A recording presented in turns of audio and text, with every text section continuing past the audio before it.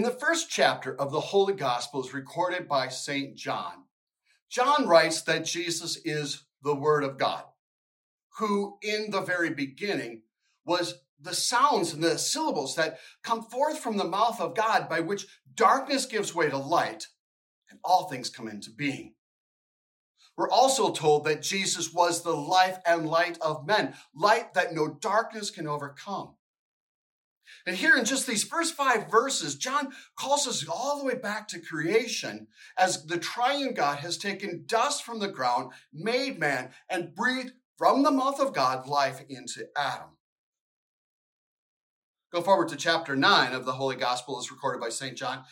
And there's Jesus, who sees a man born blind, goes to him, takes the dust of the ground and the spit of his mouth to make some mud, and sends the man to the pool of Siloam.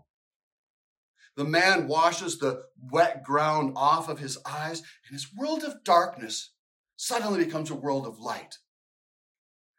This man is at the pool, which John says translates to sent. From there, he is sent to the Pharisees to give witness to what has happened, how he has been saved from blindness and now sees.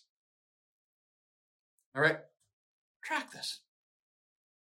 The only begotten eternal Word is sent by the Father into creation as a man, who sees a man who can't see and spends his life in darkness.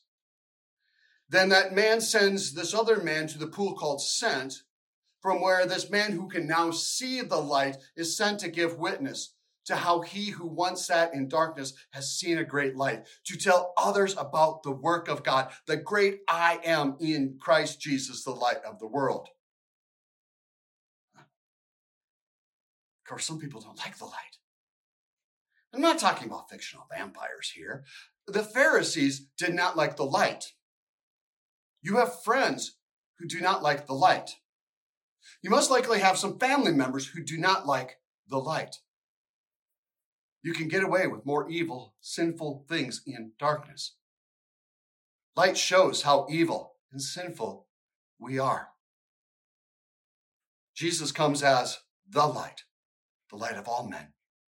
Not just to expose our sinfulness, but to save us from that sinfulness by his death on the cross, there in the darkness of Good Friday, and his resurrection into light on Easter. He is the sent one of the Father, who, having washed us in the waters of holy baptism, sends us to tell others about him, to invite them to the place where Jesus is found, in his word, in holy baptism, in the holy absolution, in holy communion, to save them and us from the darkness of sin and bring us into his marvelous light. What do you value? At Concordia University, Nebraska, we value the equipping of church workers for lives of service to both church and world. In a culture where our faith can often be met with derision, our world needs ardent Christian leaders to rise to the helm and steer the next generation of Christ followers into new territory.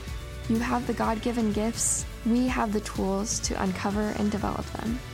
We are Nebraska's university with values.